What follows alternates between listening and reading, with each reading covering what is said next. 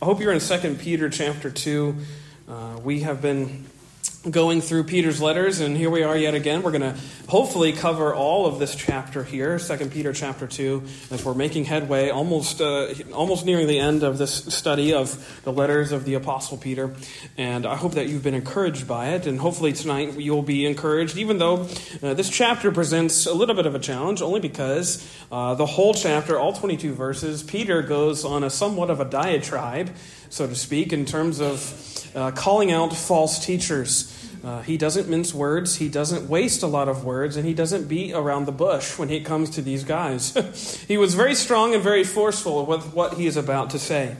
But we spent a lot of time already, as we've started 2 Peter especially, emphasizing the theme of assurance. And I truly believe that assurance is one of the great themes of this second letter of the Apostle Peter, as he is seeking to make sure that these churches are sure of what they believe, of what he has told them, of what he has written to them, of what he has preached to them. And now, as we've noted, especially last week, as he is nearing the end of his life, as he is sure that his time on this earth is coming to an end, he is wanting them to be sure that this, quote, like precious faith that they have, that he has referred to in chapter 1, verse 1, will be their faith regardless of whether an apostle is speaking it to them or not. He wants them to be very sure of what they believe, especially with the future that faces them. And to be sure, what he has emphasized, as we spent some weeks on, is this knowledge of God and of Jesus our Lord, as he has said several times in chapter 1. This is the confidence, this is the assurance that he wants them to have. And so, to go along with this, he is now going to arm them and equip them with some more sort of tools, we could say, to be sure of their faith, and especially how they can know that they have the truth. And I think this is what chapter 2 presents to us. This is, I think, the main concern in these 22 verses. It's an interesting chapter. You can see his argument, so to speak, in terms of why he is calling out these false prophets. It's a chapter that is almost identical. I shouldn't say identical. It's very, very similar to the book of Jude. You can compare the two, that letter with this chapter, and it reads almost exactly the same in terms of the emphasis and in terms of even some of the examples. So many believe that Jude was based on Peter or vice versa. It doesn't matter much. They are both based off the Holy Spirit. So either way, what I want to say is this, is that what Peter's going to do here is he's going to call out these false teachers, and he uses some strong language. In verse 1, he calls them out for promoting damnable heresies. Now, I want to be careful because I think we are quick to label such and such teacher and such doctrine as heresy. And this is no small claim. Peter is not being flippant with this label here in this chapter. He's not being really quick to pull that trigger in terms of saying these men, these false teachers, these swindlers of the truth, we might say, are false prophets and heretics. I do believe, though, that we need to exercise some caution and consideration when we seek to do the same. However, I think what we can do is put anyone that we have questions about through the grid of 2 Peter chapter 2 here, and I think it'll really rise to the surface in terms of where they are in terms of this scale of heresy versus orthodoxy, you might say. But I think the overarching theme of chapter 2 here in 2 Peter is this encouragement for spiritual discernment. Really what I see here is Peter giving almost authority to the churches to exercise discernment in terms of how they hear the truth, how they discern what is true, what is the, quote, true grace of God, as he has encouraged them to stand in. Because notice verses 1 and 2 of chapter 2 again. But there were false prophets also among the people, even as there shall be false teachers among you, who privily shall bring in damnable heresies, even denying the Lord that bought them, and bring upon themselves swift destruction. And many shall follow their pernicious ways, by reason of whom the way of truth shall be evil spoken of. You notice that one of the primary methods that Peter is here going to emphasize at the very beginning is the fact that these deceptions, that these damnable heresies, come in through sort of private conversations. He says they come in, as he says there, privily or secretly or craftily, which is to say they almost come in through subtlety or through unnoticed ways. So often, I think, some of the most dangerous teachers are those that are just a hair's breadth off of orthodoxy. Because they sound so true and so good and so right, and yet they are so wrong. And I think the devil knows, and I'm not saying these men are like Satan-inspired, but the devil knows how to bring down truth is just with a smidgen of falsehood in it. With just a very small modicum of deception, he can bring down the truth. Such is why Peter here is emphasizing, know what they are saying and know that you have the truth. Because then you'll be able to identify where these deceivers are getting in. As he says later in the chapter, I love how he uses these words in verse 18, because they speak with great swelling words. They're smooth talkers. They're eloquent speakers. They know how to use language in order to make their arguments, in order for them to sound true and right. But really, they're just disguising their true nature. They're swindlers. They're deceivers who, in verse 3, he wastes no time. Verse 3, who through covetousness they shall with feigned words make merchandise of you, whose judgment now of a long time lingereth not, and their damnation slumbereth not. All they want to do is make merchandise of you. They want to exploit you to fill their own pockets. We're going to get into the whole chapter, but all of this to say, I think chapter 2 is a wonderful chapter to admonish the church to exercise their God-given ability to discern what is true. Which is just a fancy way of saying, bring your Bibles to church. So often, I'm not one to really harp on got to use a real Bible. You can use your iPhone if you want, as long as you're not checking Instagram. I'm okay with that. You have the Word of God in front of you. All of that to say, though, is check what I'm saying. Don't just assume, you should trust that I'm preaching truth, but don't just assume that whoever is in front of you is using the Scriptures to speak orthodox truth to you. Not to say that you have to be dubious of everyone, but this was one of the key things that brought about the Reformation. I'm reading a biography of Luther right now, and I just read this chapter, which is such an interesting way to describe it, how Luther, quote, discovered the Bible. Because essentially, that's what happened. Because the Roman Church had controlled not just what was preached, but what was read. So only the clergy were allowed to read certain pages or certain portions of the Scripture. And even those who were learned, even those who were higher up, so to speak, in the church, were not given full Bibles from which to study. Books were rare. With the advent of the printing press and Luther's just zeal for truth, this is what gave way to the Reformation, because finally there was a Bible in people's hands. And it was almost as if Luther was reading something that he had never heard of before. And you can imagine, this is why he was struck so greatly when he was teaching through Romans, and he comes across Romans 1, verse 16 and 17, that the just shall live by faith. And he was struck by that. Struck anew by that, because he had discovered the Scriptures.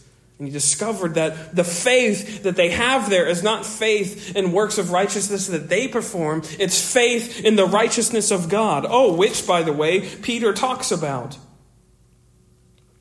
2 Peter 1, verse 1, Simon Peter, a servant and an apostle of Jesus Christ, to them that have obtained like precious faith with us through the righteousness of God and our Savior, Jesus Christ.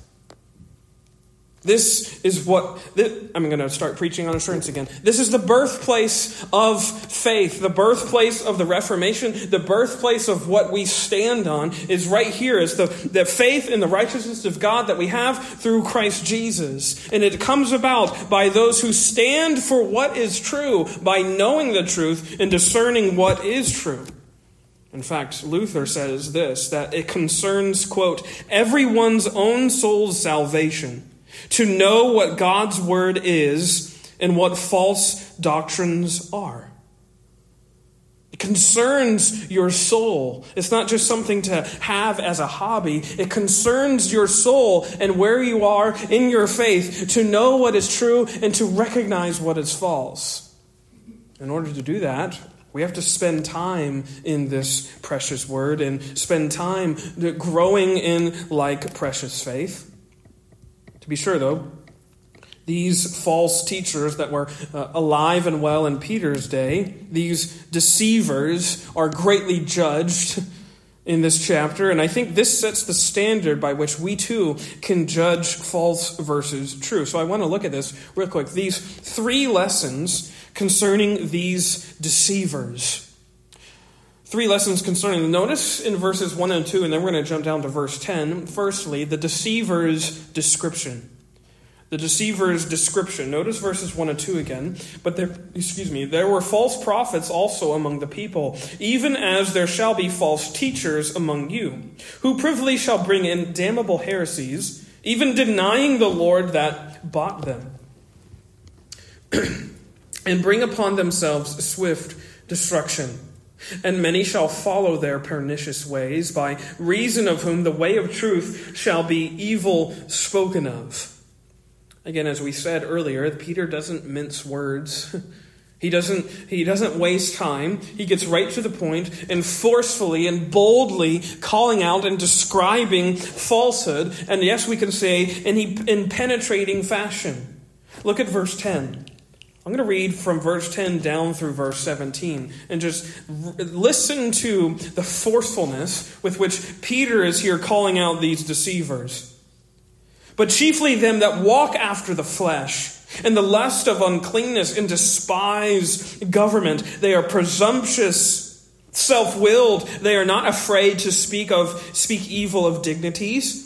Whereas angels, which are greater in power and might, bring not railing accusation against them before the Lord.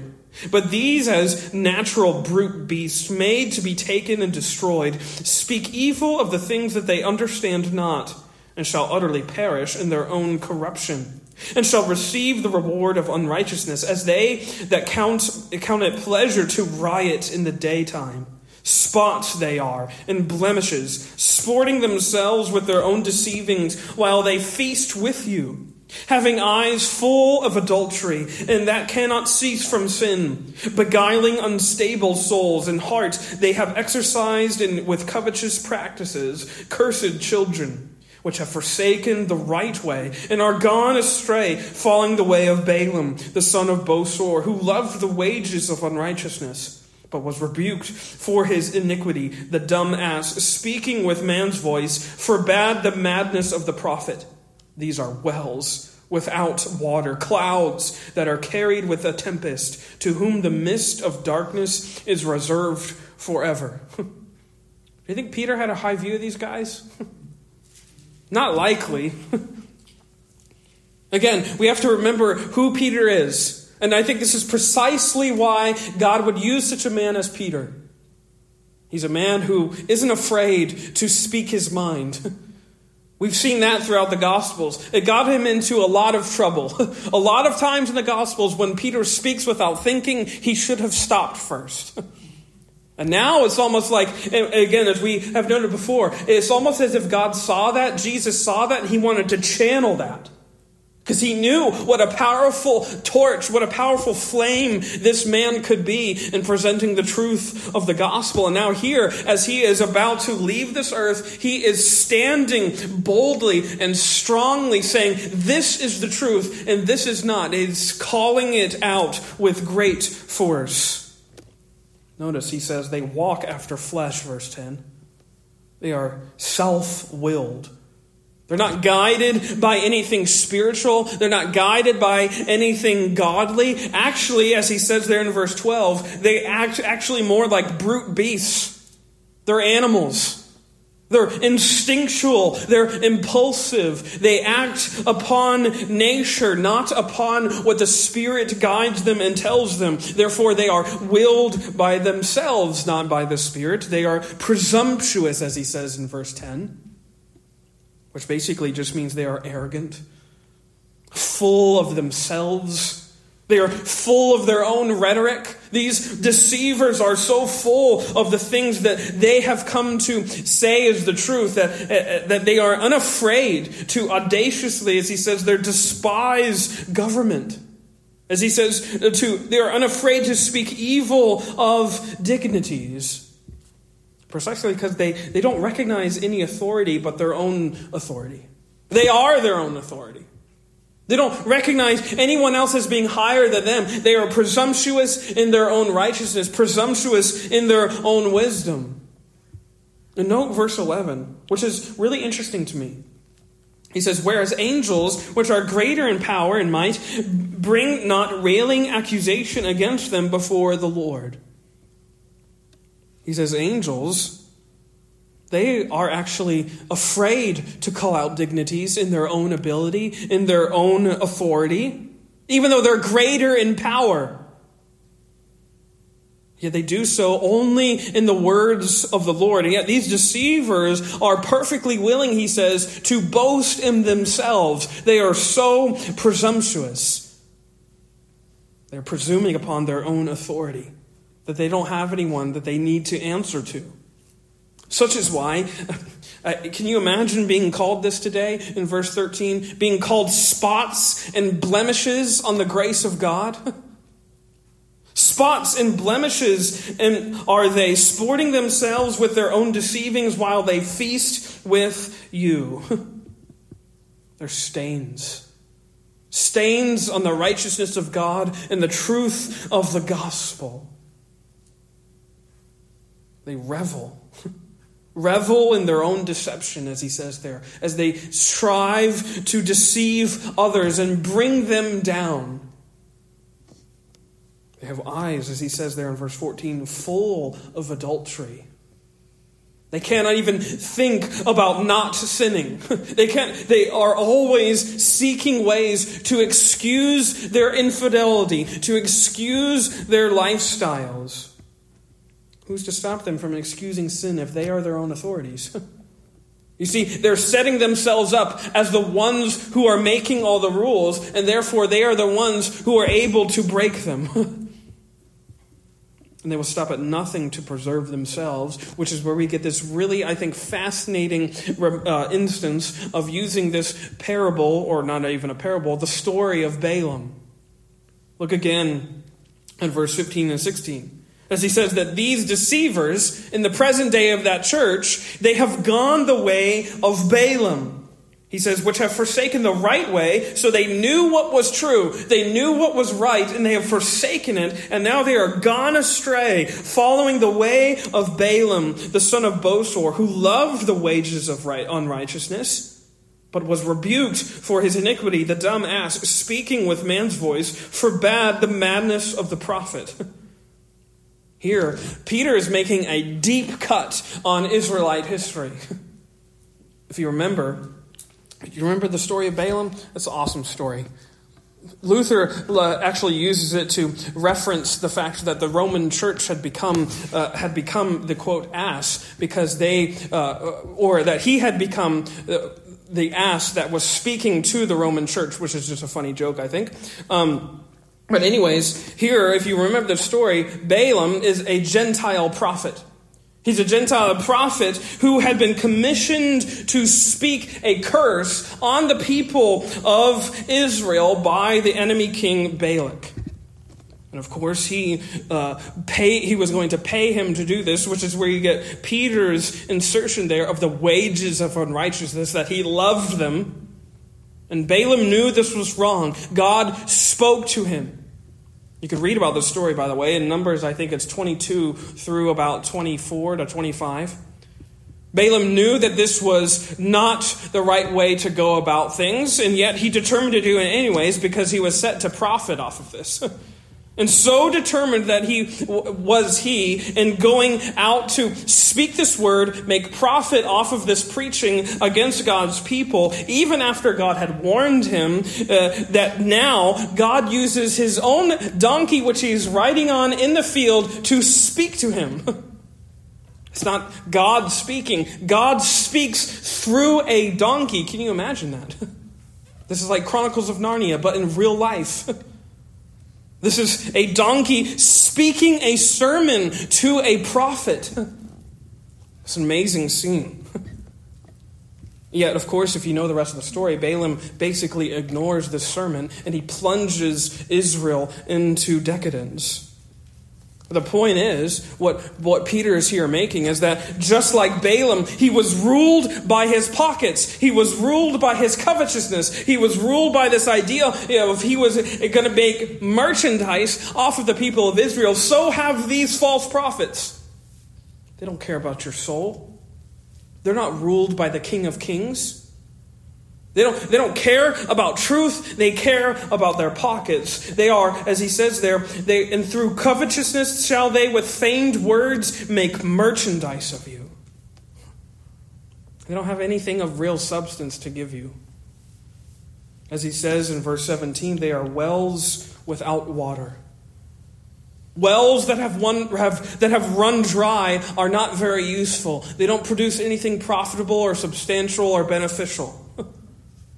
Jude, in the parallel passage, Jude verses 12 and 13, he calls them waterless clouds.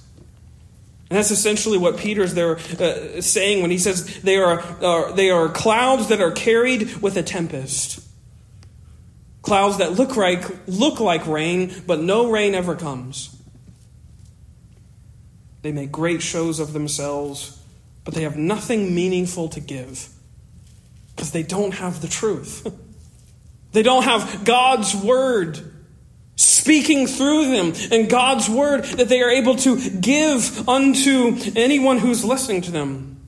This description of these deceivers is one that we ought to take note of. But notice secondly, we have the deceiver's description, but notice verse 3, and I'm going to read a couple other verses here. We have the deceiver's devastation.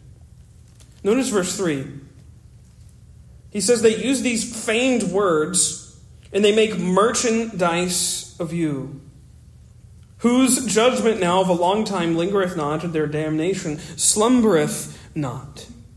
This merchandise really just means they're exploiting people with their beguiling words. And in fact, I think this is the true devastation that these deceivers bring about. Notice again verse 14. Having eyes full of adultery, and that cannot cease from sin, beguiling unstable souls. This to me is one of the saddest sort of lines in this letter. These deceivers, these false teachers, these prophets who are full of, as Peter says, damnable heresies, were going out and actually seeking those whom they knew that they could beguile and swindle in their faith. Those who are, quote, unstable. The inference is, or the suggestion is, they were going after very new, young believers to the faith. Those, quote, still learning the ropes. Those who were new to the knowledge of the Lord Jesus Christ, their Savior. These they brought down. These they devastated. As he says in verse 18, with great swelling words of vanity. Notice, for when they speak great swelling words of vanity, they allure through the lusts of the flesh, through much wantonness, those that were clean escaped from them who live in error. With speech devoid of truth is what he's saying. With speech that they can't even give what they say that they are giving. They are using their words to deceive those that were clean to fall back into their lifestyles of wantonness, of corruption, of the lusts of the flesh. They use fancy sounding speech to make people fall again, to make people flounder and blunder their lives. And notice verse 19, he says, they promise them liberty. While they promise them liberty, they themselves are the servants of corruption. For of whom a man is overcome, of the same is he brought in bondage. For if after they have escaped the pollutions of the world through the knowledge of the Lord and Savior Jesus Christ, they are again entangled therein and overcome. The latter end is worse with them than the beginning. They promise freedom, but they are actually selling slavery. They promise freedom and they promise liberty, but they are actually the servants of corruption, the servants of bondage. They are actually selling more people into sin than anyone else in the world. They entangle lives, as he says. They are entangling them therein by what they are overcome by, their own presumptuous righteousness. In verse 21 and 22, they are basically dogs who are inviting other dogs to return to their own vomit. Or to use an even grosser picture, they are swine who are wallowing in the mud. Notice verse 21, for it had been better for them not to have known the way of righteousness than after they have known it to turn from the holy commandment delivered unto them. But it has happened unto them according to the true proverb. The dog is turned to his own vomit again, and the sow that was washed to her wallowing in the mire. It's a grotesque scene that he's painting of these deceivers. It's one that we don't like to ponder, that we shouldn't like to think about too longly. But as such is, I think, Peter's point. That these deceivers are actually grotesque teachers. They don't have anything of the way of truth to offer, and yet they are swindling people with feigned words, with great swelling words, and they are bringing them to actually just mire in wantonness and corruption. Which is to say this, a great way that you can know what the truth is that is the truth and about discipleship is that it is always about building up fellow believers in the knowledge of God and of Jesus our Lord. You notice that's his primary premise back in chapter 1, verse 2. Grace be multiplied unto you through the knowledge of God and of Jesus our Lord. And he says that again in verse 20. The knowledge of the Lord and Savior Jesus Christ. Yes, sometimes discipleship looks like constructive criticism, but the end game is always edification, is always more like Christ. So we can say, if you're not being led, if you are being led into unbiblical waters, you are not being led by the Bible. These deceivers were leading people astray with their own presumption, with their own audacity. And in the end, they were leading people into something anti-gospel. As Peter says in chapter 2, verse 2, their ways were pernicious. Word means ruinous or destructive. The end result of the road that they were on was nothing but destruction. So no wonder they bring people down. That's the only way that their road can end. It ends in destruction. It ends in ruin. Which brings me to point number 3, which is the deceiver's destination. The deceiver's destination. Notice verse 1. But there were false prophets also among the people, even as there shall be false teachers among you, who privily shall bring in damnable heresies, even denying the Lord that bought them, and bring upon themselves swift destruction. And many shall follow their pernicious ways, by reason of whom the way of truth shall be evil spoken of. And through covetousness shall they with feigned words make merchandise of you, whose judgment now of a long time lingereth not, and their damnation slumbereth not. Peter is not ambiguous about what awaits these deceivers. What awaits them is destruction. What awaits them is swift destruction, to use his words, and an unslumbering damnation. And here, Peter is wanting to remind them that God, yes, the great deliverer and savior of their lives, is also God, the great judge and king of all peoples and nations and tongues. He judges swiftly and severely those who deceive others with falsehood, those who deny the truth. Because notice verse 4. For if God spared not the angels that sinned, but cast them down to hell, and delivered them into chains of darkness to be reserved unto judgment, and spared not the old world, but saved Noah, the eighth person, a preacher of righteousness, bringing in the flood upon the world of the ungodly, and turning the cities of Sodom and Gomorrah into ashes, condemned them with an overthrow, making them an ensample unto those that after should live ungodly, and delivered just Lot, vexed with the filthy conversation of the wicked. For that righteous man dwelling among them and seeing and hearing vexed his righteous soul from day to day with their unlawful deeds. The Lord knoweth how to deliver the godly out of temptations, and to reserve the unjust unto the day of judgment to be punished. God is the great judge. And he's going to judge these who stand up in front of people and proclaim the truth, and instead they're just swindling men's souls with nothing but falsehood and causing them to wallow in the mire of their own corruption. As he says, these deceivers are likened to dogs. Dogs that are nipping at the heels of truth, who are just inflicting nothing but havoc on the faith and on the church. And what is their fundamental flaw? It stems from perhaps one of the most basic questions of the faith. Because notice again verse 1. Chief among these damnable heresies for which they shall be judged. Just like these examples that he has just referenced.